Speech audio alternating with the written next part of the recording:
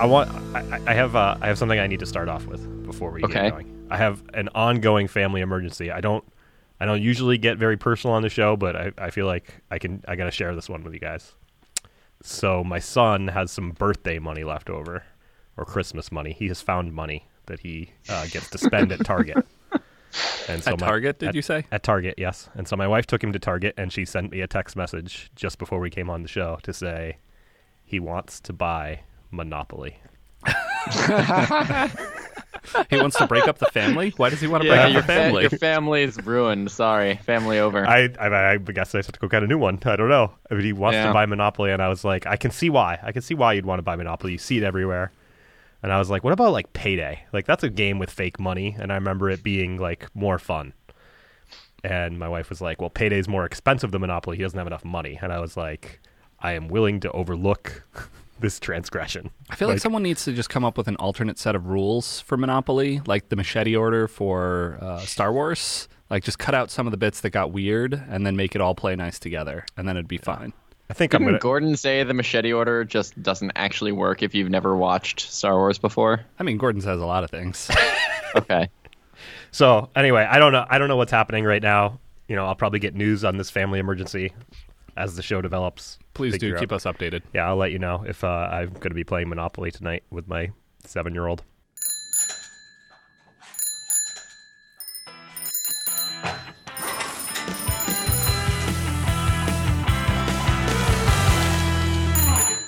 I too have a thing I'd like to open with. Okay.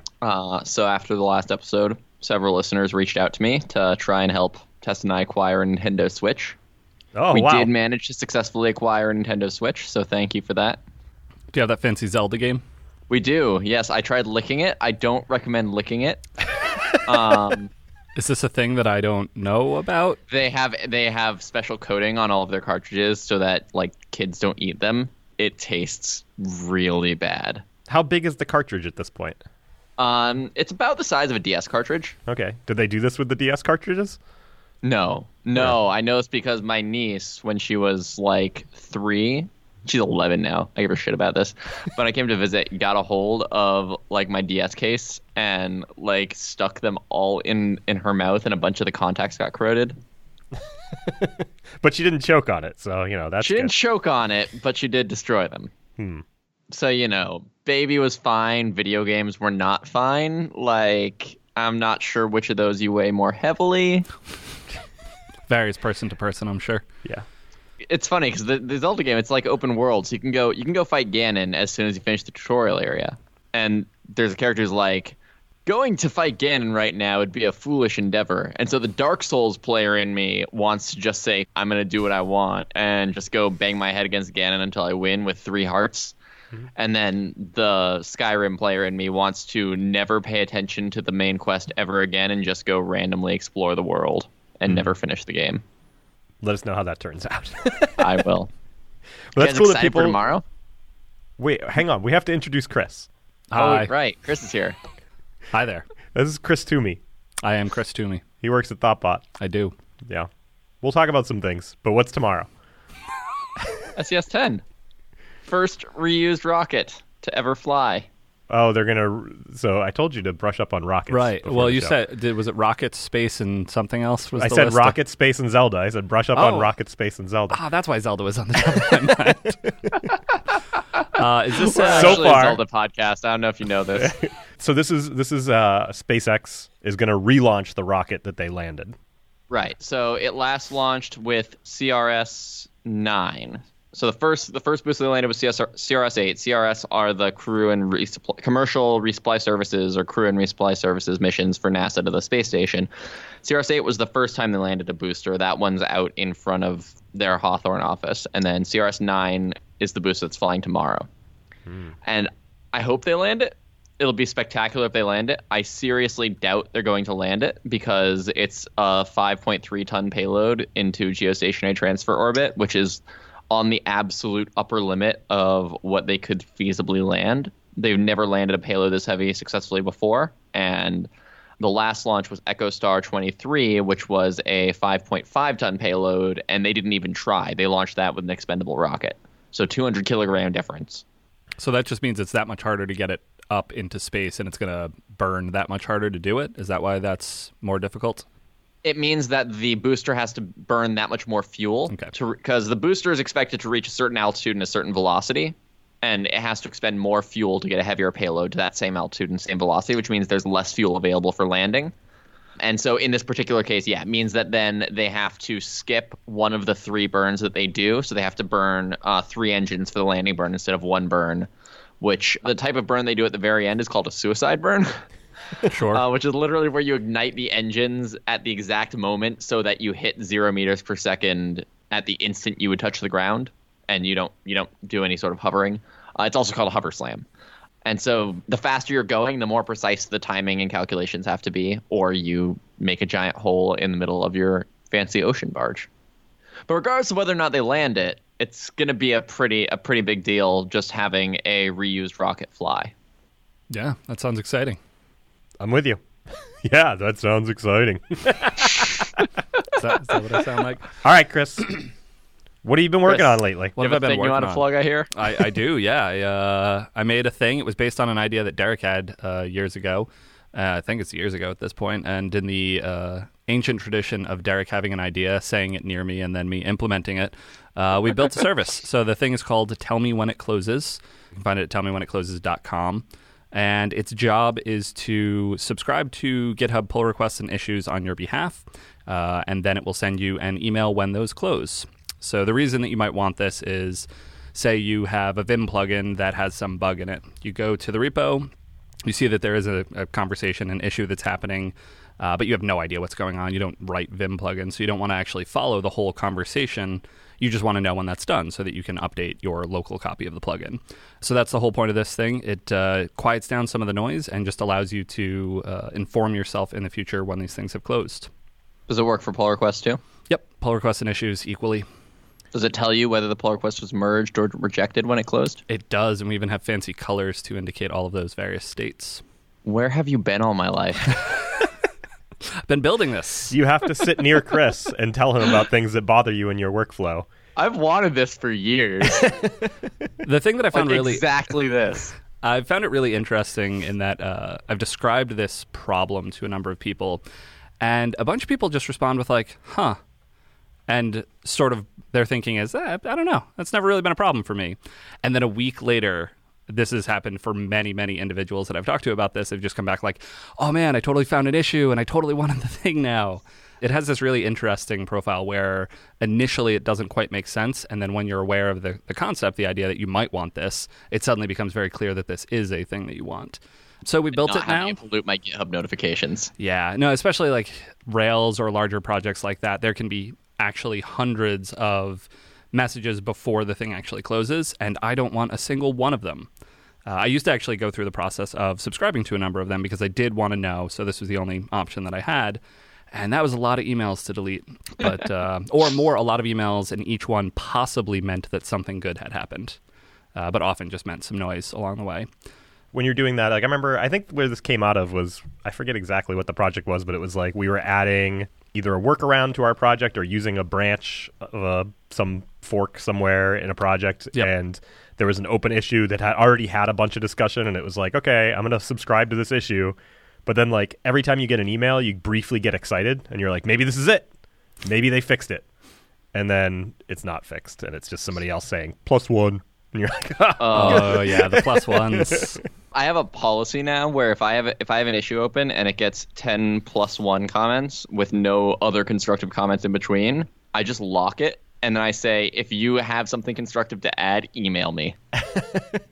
I delete the +1s, and I actually think the GitHub thing, the thing that they, the voting, the little the voting, emoji reaction things, yeah, that helped. That reduced the number of them. That's actually super useful because I think the +1 is a valuable signal, but it's terrible when everyone that's subscribed to that issue gets an email for it, and when there are actually hundreds in some cases. And just it's given equal importance in notifications and in the actual display of the thread to people who are actually trying to solve the problem or providing more information. Yep. Etc. Yeah. So that was a really they put on GitHub. Good on you. GitHub does great work. I don't know. It does lead to, like, because I actually don't necessarily think they're that useful. Like, projects don't generally address issues based on the number of +1 comments they get. And it does sort of often lead to, especially on projects, when you're dealing with a discussion on a project for which you aren't a primary maintainer, having people voting publicly +1 or -1 on every comment you leave can certainly lead to a feeling of being ganged up on. Yeah, that's true. There's definitely some of that. There's also the idea of design by committee versus like the Rails core team. In some cases, they're going to want to make a decision for reasons that are not necessarily in line with the +1s or the -1s. But I will say I maintain a small number of mostly Vim plugins and things, but they're little open source projects. And I have had the experience where I've closed an issue saying, like, I don't think this is a thing that we want to support. I don't think this is functionality that we want. But then other issues have been reopened with the same topic, and then +1s came along, and I was finally convinced of, this is like, for the people who use this thing, they actually want this functionality, even though I don't necessarily want it. And that was a signal to me that I should actually incorporate that functionality. So I ended up doing that. But I can imagine that on a larger scale being more noise than anything else. So right, got to avoid the noise. So you do Vim stuff? I dabble. That's the other thing I got. So I have a long history, Chris alluded to, of, I don't remember what the first instance of it was, but like Chris and I were working on something, and I was like, it would be really cool if this existed, and I had no meaning behind it. I mean, you meant that it would be really cool Sure, if it existed. I meant that it would be really cool if it existed, and then like 2 Fridays later, Chris was like, hey, pull down this branch, try this thing. And I was like, oh, it exists now. That's great. And that just kind of planted the seed of like, okay, particularly if I have something like workflowy related, I know that Chris is my person that I can bug about it. That it's is like, my sweet spot. I wish this tool existed, like tell me when it closes or something like that. Or R Factory it's a Vim Factory Girl plugin kind of thing. And I was like, when I'm in a test, why can't I just hit a shortcut that and I'm on a line that says like create admin? Why can't I just hit a shortcut and have it show me what the definition of the admin factory is? And then that's the thing that like 2 weeks later, Chris was like, try this. I was like, oh yes. It's a close cousin to nerd sniping. So nerd sniping, if you're not familiar, is like this idea where you say like, you set up a challenge that you want accomplished by saying like, it can't be done, or it's really difficult or something like that. And then you wait for the nerds who are really excited by like the super hard challenges or just to prove people wrong to come and pick that up. And it's close to, but not quite the same thing that I do to Chris. Yeah. The idea of nerd sniping coming from a particular XKCD, which we can probably link to somewhere in the show notes. But yeah, you don't even have to go full on nerd snipe where you pretend like a thing is impossible. You just merely I just wish a thing exists. Nice. Just on the subject of wishing a thing exists and then having it happen before, just because I want to mention this at some point and I'm going to forget otherwise. Mike and Matt, thanks for the pull request. What did they do?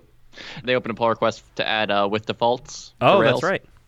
Yeah, so that we talked about that on the show. I don't know if Chris is caught up, but we talked about that on the on a couple shows in a row, that like when you use reverse merge on hash, what you really are trying to do almost every single time is say like, I want this hash, but with these defaults. Mm-hmm. And so we said, like, somebody should alias that to with defaults. And then some people actually went and opened up a pull request. Oh, that seems nice. Yeah. And then Raphael immediately closed it. Immediately. And then I pinged him, and I was like, no, I actually asked for that. He's like, oh, okay, you should reopen it then. See, the +1s. The +1s win in that case. They matter. Kind of. Kind of. Yeah. Sean's +1 counts more than Sean other knew +1s. somebody and reached out. Yeah. So there's some cool stuff with Tell Me When It Closes, if we want to get back to that for a second. So how much do I have to pay for it? You have to pay none dollars. So it's actually free. It is actually free. It's a relatively lightweight and simple service. Basically, all it does is it stores that information. We OAuth with GitHub, so that's the way we know who you are and who your email address is. But that's all the information we take. And eventually, I got to put up a privacy policy or something like that to guarantee that I will not do anything nefarious with that information. But we hold on to your email, and then we hold on to the discussions that you want to watch. And then on a schedule, we'll ping GitHub, hit their API, and pull in that information, and as necessary, email if any discussion has transitioned to closed or merged.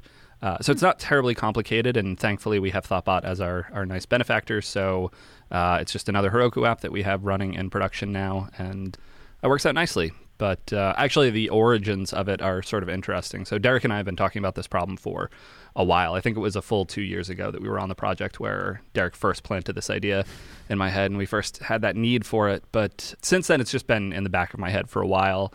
And one other thing that was happening at Thoughtbot about, I'd say it was 6 months ago, there were a lot of people very interested in Haskell, reading the Haskell book, going through different little exercises, and I had gotten sufficiently far in my investigation that I decided it was time to let's try something a little bit more significant. And Tell Me When It Closes came back into my mind as sort of a perfectly shaped and scoped project. It was small enough that I understood all the moving parts. It was very clear to me how to implement that in a language that I knew, so that would be a good thing to try out. So it's written in Haskell then? It is not written in Haskell, is the thing. So the way it all happened is we started, myself and Matt Sumner. So Matt Sumner and Paul Smith are the two other thoughtbotters that helped out. Actually, we all worked on it together over the Christmas break. But Matt Sumner and I were working on it over the course of a few Fridays in Haskell. And overall, that was a great experience and really did push our Haskell knowledge a good bit further along. But then we came to the Ralphapalooza over the Christmas 2 days that we take off here at Thoughtbot to hang out and be a team and all that kind of stuff. And so we were trying to work on it and continue it in Haskell. And I think we got to 2 p.m. on the first work day. And we just realized we were never going to cross the finish line. And a big goal of Ralphapalooza is actually to ship the thing. So we stopped, we had a quick conversation and said, is it more valuable to continue with the Haskell implementation, or is it more valuable to have a working solution? And we decided the working solution was the thing that we wanted, so we set aside the Haskell implementation, restarted it in Rails, and had it done in less than 24 hours. Rails is a nifty little framework.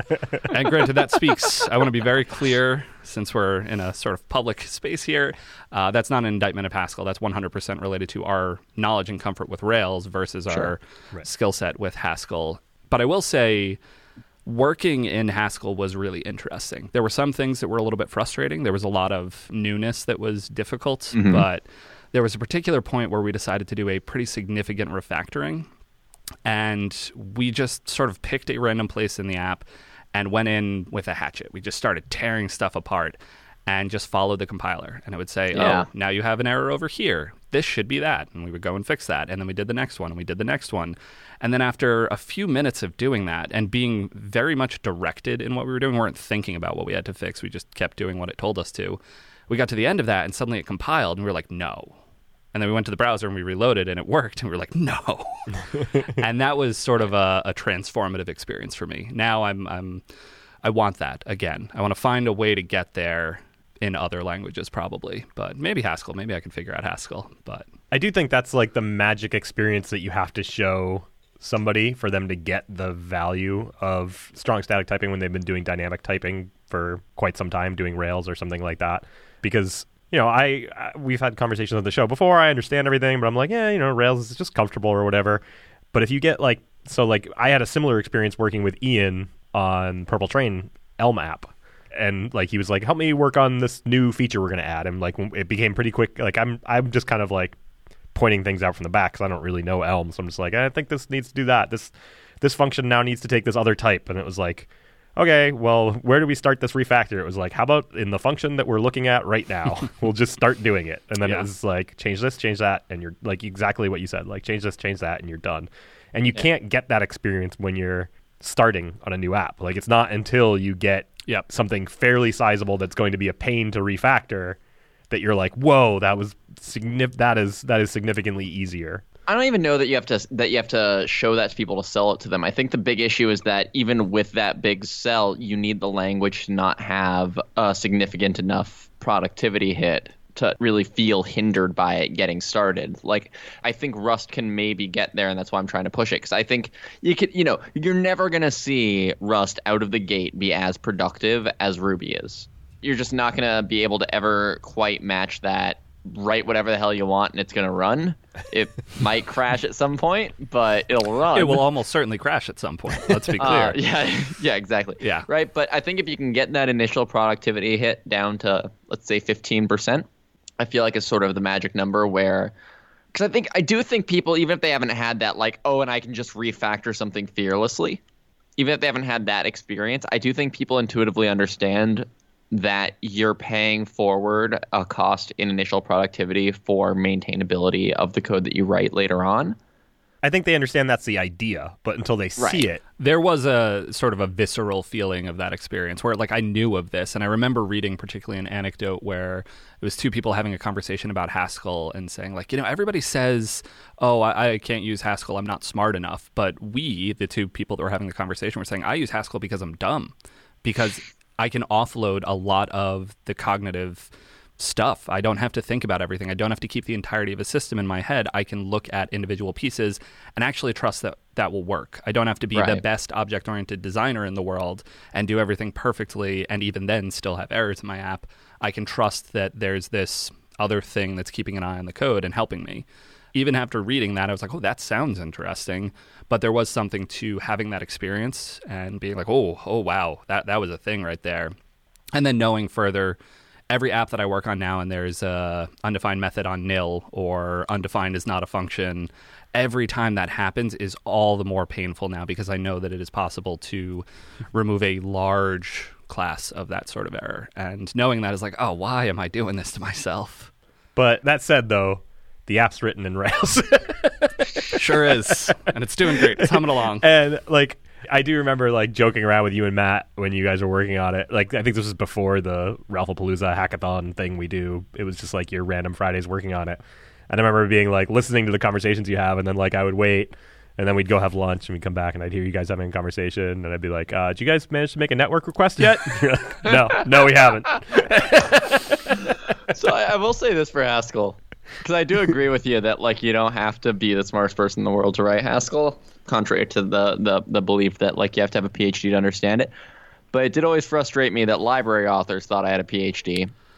There is I want to be careful about what I say here because I don't want to cast wide nets and things, but when I look at some of the communities that I am part of, Ruby and Elm is an example of one that has been just extremely friendly, welcoming to beginners, and focused on those sort of that new user productivity, all of those sort of elements. Haskell doesn't necessarily have that as a community, and there's some efforts I wasn't to even fix harping that, on that. I'm just talking about documentation. Well, I think that it all comes together: documentation, library availability, tutorials, quick start guides. There are so many things that make up the ecosystem of a language, and Haskell's was a little bit rougher. It was a little bit more bare bones. And granted, I can imagine that future where the types tell the story, and that's what I've heard in general about documentation is with Haskell, you don't need types, or you don't need documentation because you have types, and you can look at the type signatures. That's bullshit. I have never found that to be true. I don't know when that happens to a Haskell programmer, that magic switch happens in their brain, but it was a complicated thing getting into the Haskell world. Yeah. I don't think that switch ever happens. I get the point that they're making, that the types do tell a story. Maybe there are certain functions where just you can look at the type signature and understand, okay, that's what that function does. Mm-hmm. That's true for some functions. It's not going to be true. It's certainly not going to be true for generic functions. Yep. Like sequence is not a function which just inverts, like you have, let's say, a list of maybe T, and you want a maybe list of T, right? Sequence is the generic version of that, but it works for any two applicatives. Mm-hmm. That's never a function that the type signature is going to really properly tell the story. But then when you go up one scope and you're looking at a module or a library, it doesn't matter how good your type signatures are. I want documentation to tell me how am I actually supposed to use this thing. Yep. How do I call these 6 functions to properly make a network request? Yeah. And I think each community has their things that they stand out for. Like I know the Python community is really big on documentation. It is just a core part of their ethos, and they do an amazing job with it. And the Ruby community is really big on tests. They kind of have to be, but they also are. And that's a good thing. And, it varies between them. But, yeah, that certainly was my experience. But that said, shout out to Yesod and Opaleye, though, in the Haskell community. Yes. For both being libraries that are well documented. Opaleye in particular I look at a lot just because ORMs. And similarly, Stack as the sort of bring it all together package manager / builder / everything else. Right. I've dabbled in Haskell stuff like a year and a half ago, and it was much, much rougher. And then I tried it with Stack. Vastly more straightforward. So there's definitely some movement in that direction and people purposefully trying to make the beginner experience a little bit better. The Haskell book is the book that we read most recently, and that was intended for absolute newbies and trying to give a more holistic, what is this whole Haskell thing? Let's take a quick break to tell you about today's sponsor. SparkPost is the robust cloud API for apps and websites to send and receive email. Built on AWS, it's the world's most reliable and fastest-growing cloud email service provider, with offerings that range from free, self-service startup accounts to sophisticated enterprise support and services. With developer-friendly, enterprise-grade features using SMTP or combined with your language of choice, SparkPost's Email REST API makes it easy to embed transactional email and analytics into any app or workflow. SparkPost's high-performance email infrastructure is the only cloud auto-scaling platform with burst rates backed by comprehensive uptime SLAs and is trusted by the world's biggest senders to deliver unmatched uptime and resilience. From its amazing REST API to industry-leading deliverability to deep analytics, there's never been a better way to build and send email. Try SparkPost and send 100,000 emails a month for free at pages.sparkpost.com/bikeshed. Thanks again to SparkPost for sponsoring today's show. The other thing I wanted to make sure I asked you about while we had you here, GraphQL. Yeah, GraphQL. Yeah, so you're using the GitHub GraphQL API? Is that, or you started using the REST API and then switched to the GraphQL? Well, yes, our goal was to use the GitHub REST. So it was funny. In my mind, there's this app that I wanted to build, Tell Me When It Closes. And like I said, the whole point of building this thing was to learn Haskell because it was a very simple implementation. I knew exactly what this implementation looked like. And in fact, GitHub has a notifications API endpoint that you can hit to sort of maintain a cursor, and they'll tell you for anything that you're watching, and we would have a user that would be watching, so our Tell Me When It Closes GitHub user would subscribe to all these threads, and then we can basically ask GitHub, hey, what's happened since the last time we talked? And it would just give us this nice list of everything. Unfortunately, due to complexities / deficiencies in the GitHub REST API, it was impossible to get the ID that I needed in order to be able to do the subscription and a whole bunch of things. The REST API was a non-starter, which was a very surprising thing. We got deep into the world of building the Haskell version of the application, and suddenly we hit that wall. And I was very, very sad that day because it was 4 weeks of trying other stuff in Haskell and getting it to deploy to Heroku. And then I figured we were getting to the easy part of now, okay, I can do almost everything. Now let's just connect that Wait, really? That's not going to work? Are you serious? So that was unfortunate. But in the ensuing week, I did a little bit of research because I knew there had to be a way to make this work. And it turns out GitHub recently introduced a GraphQL API, so a entirely distinct API from their REST API, but serving the same content. So for anyone unfamiliar, GraphQL is I'm going to call it a framework or an architecture proposed by Facebook. And the idea is rather than having REST, these resources that you interact with using HTTP verbs, you instead have a singular endpoint that you hit, and you're able to compose sort of not entirely ad hoc queries, but much more free-form queries. So in the example of Facebook, you can say, give me my list of friends. For each friend, give me every event that they're subscribed to. For each of those events, show me each person that is also going to that event. And for those people, give me the smallest version of their profile picture. And there's a nice declarative syntax for defining that query. And additionally nice is the structure that you define when you make the query is the structure of the JSON that comes back. So there's a symmetry to that makes it very easy to work with the data to get exactly the data that you need. So would you say that it's a language for querying structured data? Yeah. Almost a structured query language? I mean, I wouldn't say exactly that, but I was just going to say, like, just to go back to your example for a second, that example you gave where you're like, show me all my friends and the events they're subscribed to and who's attending those events and give me their profile picture or something like that. It was I forget exactly what it was, but it was something like that. And if you were going to look at that restfully, then you would have to make all sorts of decisions. The first thing you'd have to decide is, like, does it make sense to send back all of the attendees to an event, or should that be a separate request? Is that a different resource, right? I mean, JSON API, though, also, like, not to say, oh, REST solves this because X or Y or Z, but, like, REST doesn't always have to be you hit this endpoint and you get exactly this all the time. For example, JSON API specifies that you can do add includes to the query parameter and then specify which additional associations you'd like to have embedded. Sure. There are definitely ways to make anything work with sort of anything else. Right. Facebook is obviously a special case, but the anecdotes that they have around introducing GraphQL is they have 1,000 different clients that all need to interact with the same API. So the idea of having each of those 1,000 clients have different data needs. Well, this one shows a dashboard that includes these pieces. This one shows a dashboard that has an entirely different set of data. We show pictures, we don't. So the whole idea with GraphQL is to avoid underfetching and avoid overfetching because you specify. And it makes sense. So I will say, as a consumer on this application, we're now hitting GitHub's GraphQL API, which is spectacular and nicely documented, and you can poke at it and introspect it really well. It worked extremely well for our use case. We were able to batch together a list of discussions and say, give us the status for all of these. And we were able to say exactly the data that we wanted. Granted, we have a server-side application, so the latency and sort of the number of requests were less important, but not important in our case. But there was a really nice aspect to being able to form the request, get back data in exactly that shape, get back exactly the data we wanted and no more. And as a consumer, GraphQL was spectacular.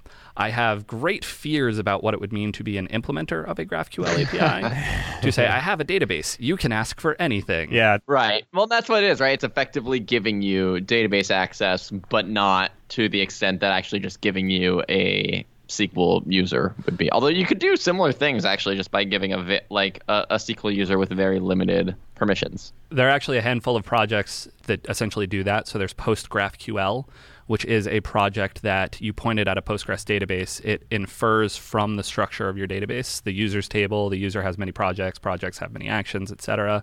It actually reflects out a GraphQL API just from the Postgres instance that you're pointing at. So it is possible to do that, but decidedly that is not the goal of GraphQL, and I do feel the need to defend its honor in this moment where... No, but that's what I mean, right, is that most of the time you don't actually want to give somebody access to your... No, certainly not, and I can guarantee you that Facebook is not doing that. And the fact, I'm really intrigued by the fact that Facebook is able to make this work, because they have such nuanced permissions and access control that they need to manage, and the fact that they're able to do that through this semi-ad hoc query language makes me think it's possible. Granted, they have pretty sizable engineering budget, but yeah. The fact that they can do it and that it seems to be maintainable and reasonable for them, all of those 1,000 clients are still pointing at the same single GraphQL endpoint, and they're all being served by it, and all being served well, performantly and maintainably and without errors and without accidentally leaking information that they're not supposed to. That, to me, is incredibly impressive. So I'm super intrigued by it as a technology, and using it on this project was a lot of fun. I would be scared to make one, though. Yeah, that's almost my first thought once I get past the that sounds cool to use, is the I don't know how I would go about implementing that, and what are the security constraints of that, and how do you make sure? Isn't the point that you don't have to, though? Aren't there GraphQL server implementations that you can just give it out of the box and have a declarative API that you say this is the data I want to give access to, assuming you don't have complex constraints? Yeah, you're almost never just giving access to it. True, right? Data. If you're doing that, you can. Right. Yeah, you're right. If you're doing that, you could just give them an actual user with access to the right tables on your database. I mean, if the Facebook clients, they're not privileged clients. A user could use that user agent, make the request, so it has to be secure. Right. So, and same thing on the GitHub side, they can't be leaking information. So the fact that those two organizations have both adopted this technology and used it apparently to great success, it feels sort of similar to React, and particularly React Native. When those came out, I was like, that seems insane.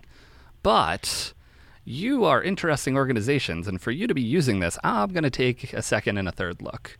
So I'm on to my second look at GraphQL now, and the next thing would be to try actually implementing a GraphQL API and see if that's crazy making or nice. It doesn't seem like the kind of thing I would do if I were making a thing that, if I were making an API for a limited number of clients, or an API for a client which I control. Right. Yep. It just doesn't seem, I don't know. I've never implemented one. Maybe it's a lot easier than I'm thinking it is. But it doesn't seem worth going off the beaten path to be I've heard really cool things about GraphQL, so I'm going to invest time in making a GraphQL API here.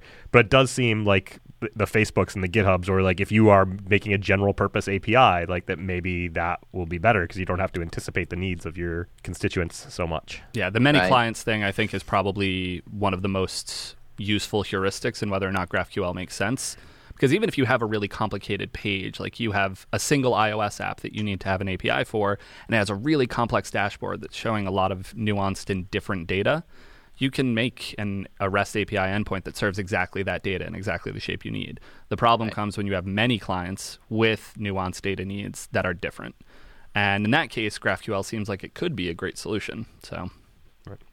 Although I do think it's funny because you said a couple of times, and they do all of this, and they haven't leaked any data that they shouldn't be, very authoritatively. It feels like one of those things that the internet would explode about. and that they would take extremely seriously. Like, they're not, I mean, maybe I have too much faith in these organizations. Bug bounties are a thing, and they don't usually cause the internet to explode. I don't know if you guys saw the most recent release of mRuby, but it's considered, I mean, not that Shopify is anywhere near the size of Facebook, but like one of the core contributors called it the $500,000 release because it includes a ton of bug bounties that Shopify apparently paid $500,000 in. Because our use of mRuby proved that mRuby was incredibly insecure. So what is Shopify using mRuby for? Basically, we give, as part of like our checkout scripting thing, we just give you the ability to write like your own Ruby code to do whatever you want with regards to discounts or like custom checkout things. Oh yeah, that just strikes me immediately as like, I'm sure there's some bugs there. Right. No, exactly. And that also apparently struck our team that works on that as that. So we opened a bug bounty, and then once because mRuby is supposed to be sandboxed, right? It's supposed to be embedded and sufficiently secure. And then apparently the bugs came in, and very quickly we had to switch to OS level sandboxing and reduce the bug bounties to 1/10 the amount. Oh, no fun. But also it accomplished its task then, right? Like, it did, very expensively. It got a lot more secure. But mRuby is a lot more secure now, apparently. But it's just like, and then also, you know, you have like I don't know if you guys saw, there was a blog post like 3 days ago, I think, called Curl is C. Yep. It showed up on the Rust subreddit because it mentioned Rust, light the fires of Gondor. But one of the things that just came out and that was in that blog post was writing in a memory safe language wouldn't help libcurl because our bugs are almost always logical bugs, not memory safety related bugs.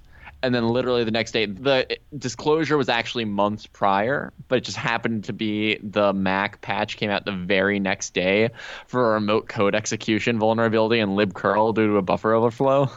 Yeah, the timing was kind of spectacular on that. Well, it's just also like, it doesn't matter. It's not about the quantity of bugs. It's about the fact that when you have a memory safety vulnerability, it's a remote code execution bug. Or you can leak, arbitrary data on the system RAM. The heart bleeds, as it were. Right. It's like the severity is a little different. Yeah, I mean, that article was actually really interesting because it plays at the sort of complex and political and multifaceted reasons that you have to consider for any big decision like that.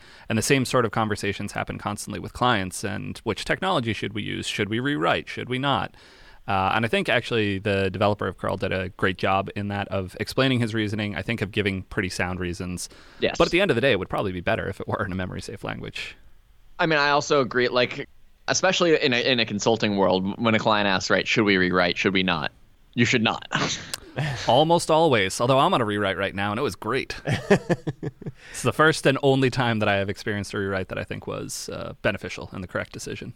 But like, I definitely agree that maybe libcurl should not go for a rewrite. Libcurl should continue to exist as libcurl. Maybe there should be a libcurl 2 that is written in something else that does not necessarily aim for bug compatibility. Bug for bug compatibility. I love that expression. Yeah. That's a Microsoft thing, I think, right? Probably. Yeah, I think that's an IE thing. That sounds, yeah. Anyway. Like we were talking about a lot about how nice it is to have the compiler have your back earlier. Mm-hmm. And so one of the things that I've been working on a lot lately is we're porting crates.io, which is the Rust version of rubygems.org, over to use Diesel. And like, I'm finding all the gaps in our test suite. In Diesel's test suite? No, in crates.io's test suite. Because like, I'm porting things over, and inevitably I port something slightly wrong or miss something and introduce some new bug. Not a type safety bug, but just a purely logical bug. Yep. Like the query does something slightly different. Part of that's actually just coming from the fact that the queries were not checked to begin with, and now they are. Mm-hmm. And like the schema turned out to be incorrect in various ways. But some of them is also just like, oh, whoops, yeah, we were applying this function to this value before it got compared before, and now I'm not doing that. Mm-hmm. Rewrites are crazy. Yeah. Anyway, all of this to say, though, like, the original point I was just trying to make was like, security vulnerabilities, they exist, and a lot of times they're a lot more quiet than you'd expect. And I just chuckled a little bit internally because you were just very authoritative. Yes. They've not leaked any data. And I'm like, I'm going to bet they've probably leaked some data, and it just didn't get to the press. I want to listen to the playback because I don't feel like I would say something like that, but it's decidedly possible, and that is in no way my intention. I think they've been very purposeful with how they brought it out, and I think Like, there are always going to be security vulnerabilities and things, but it's a question of, does it ever make it out there into the wild and get exploited? How quickly are they responding to it? And is it a better system for what they're doing? Because if you have thousands of different endpoints to serve all your clients, that's actually a much bigger surface area for the bugs. Sure. So Absolutely. in their case, I can actually see an argument for it being a more securable interface. Well, I'm not trying to argue against it at all. Yeah. But we'll see. I certainly don't know that they've had no security issues. That I cannot speak to. If we know anybody who works at Facebook or GitHub who knows of security issues around their GraphQL endpoint, let us know. Disclosed or Don't actually let us undisclosed? know. We don't want to know this. Nope, No, I don't. please don't. Nope. Unless you want to come on the show and talk about them, then sure. Come on. Yeah, true. How many people are using this thing? We got a couple hundred at this point. Yeah, all right. Do you have a record of like what the first actual reported closure? Yeah, from like a updated at timestamp sort of thing, or in my email, because it was an email that was sent to me and I said, yay! It was actually super exciting because the nature of this app is sort of a set it and forget it. Right. That's the whole purpose of it, is you just throw a URL at it and it's like, all right, I got you. And then a few weeks to months later, it says, hey, by the way, that thing you were interested in has now changed in the world. And so I remember getting the first email and I was like, oh my God, it worked. Oh, and now this thing is closed and I'm really excited to go take a look. Does it have a JSON API? It does not. It has no API, although it might in the near future for reasons of enhancements, but I won't get too far into that and commit to That'd things. be cool to add like a browser plugin that adds a button to the actual GitHub UI that makes an AJAX request to your thing. That would be very cool, Sean. That would be very cool. It's almost as if some people are considering such a thing. It's almost as if. We got to see if it picks up. That is the next area of development. That's very much in the plans. But now you've leaked all our secrets. Our whole roadmap's out there, Sean.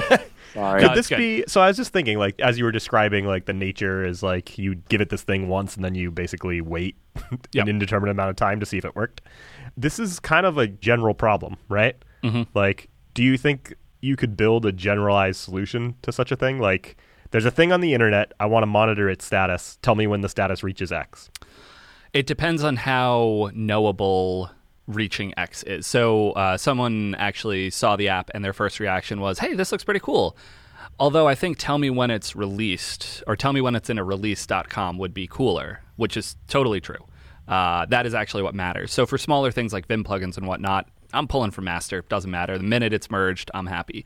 For larger projects like Rails or anything that's of a size that does releases, the release is what matters. I can't really use it until we get to that. I mean, I can if I'm just going to point at master, but in general, like with Rails as the example, I do not want to be pointing at master on Rails. No, any you production app that I have, I want that to be on a nice, solid x.x.x type version. So Or a branch that has stable in the name. yeah, I'm gonna. Those are stable. They're stable in the name. That's how you know. But it's a lot harder to know that. So I'm starting to think about it, and unfortunately now I've nerd sniped that person on the internet nerd sniped me, and I'm thinking about this very hard. But it's a much more difficult problem to solve than like this other thing of has it closed is just right. I can ask an API. Granted, I thought it would be easier to ask an API, but it is possible to ask an API about that. If there are other things that are amenable to that, I would love to do that. That seems like I love when I can use technology to solve little nuisances in my life. And yeah, like the release thing, I'm just trying to think of like that would almost make more sense to do on a commit rather than on an issue. Although it's perhaps easier to do on an issue to be like, tell me when this issue is solved and the solution is in a release. In theory, that commit, I can take that SHA, hold on to it, watch the releases. When a release that has a compare that contains that commit, then we're good. But if people press the button, then it's a different commit. So I can't use that SHA. So I have to figure out how to dereference to the one that got created by the button. Right. And the problem gets bigger. That's why I said, like, if you could just do it if you were just browsing GitHub and you were like, this commit, tell me when it's in a release, that would work. Oh. Right? Yeah. Instead of working on a pull request or an issue. But I was thinking even like non-super nerdy and be like, tell me when this is available at this URL, right? Like, tell me when the price drops on this thing to $24. Now you want me to be scraping the web? No, I think you should keep an eye out for like, so pricing is probably not great because there's not a lot of great APIs to give you but like things that make an API available that track a status. Yeah. Because that is like, now you're just talking about adapters. Yep. Because you have a thing that already runs background jobs to check things and emails people, and then you'd be talking about adapters at that point. I mean, I love the idea of I get to tell a computer to do something, and then I get to forget about it. I get to offload some amount of mental effort to a computer. That's the whole game, right? So, I will definitely keep an eye out for that. Slash, you're just trying to get me to build something, aren't you, Derek? No, I don't have any actual use case in mind right now, but I'll have to think about that. I'm sure you will soon. I checked for tellmewhen.com, but it's already taken. A little more general. What about tellme.when? Oh, is .when a TLD? A thing? Probably. I don't know. We could probably make it one for a few $100,000 or something. Oh, yeah. It's only like $250,000, no biggie. Yeah. Money well spent. Walking around money. That's like, I mean, hey, if we're talking 250,000 Canadian, that's like $6 at this point. Anything else? I want to talk about Vim stuff, but I don't think we have time to talk about Vim stuff. Probably not Vim stuff. I have some thoughts about JavaScript, but maybe that's for another time. We'll have you back on to talk about JavaScript. That's another episode. We've been doing a heroic job of keeping JavaScript out of our client app, and it's been a really entertaining and interesting process. But that feels like it deserves a broader conversation. So. I would love to have that conversation. We'll have to have you on again. Like you guys know my number. Have me back anytime. I will talk about stuff for far too long. All right. So thanks very much for joining us, Chris. Thanks for having me. If anything Chris talked about here piqued your interest, you can check out Tell Me When It Closes at tellmewhenitcloses.com. We'll put a link to that in the show notes, and we'll put a link to Chris's GitHub profile in the show notes, and you can see all the other tools that Chris has built me over the years. Show notes for this episode can be found at bikeshed.fm/106. As always, ratings and reviews on iTunes are much appreciated. If you have feedback about this episode or any other episode, you can tweet us at _BikeShed, email us at hosts@bikeshed.fm, or leave a comment on the website. Thanks for listening to Bike Shed, and we'll see you next time.